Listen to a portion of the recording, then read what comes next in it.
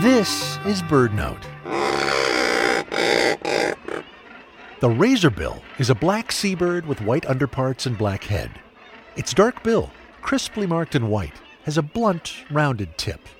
It stands a head taller than its cousin, the Atlantic puffin. Razorbills nest in colonies, principally on the coast of Iceland, in crevices among boulders.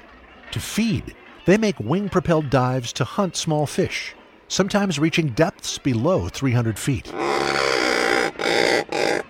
Pairs usually mate for life, but perhaps the most remarkable thing about razorbills is their synchronized swimming.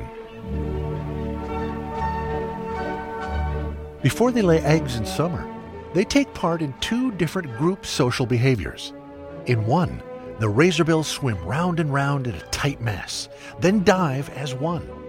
Next, they all surface together with heads aligned and stretched upward, with their bills held open.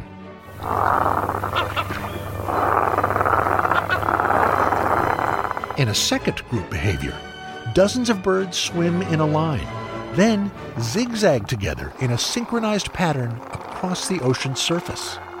For razorbills, which breed and hunt for food in groups, these carefully coordinated movements are how they get in sync.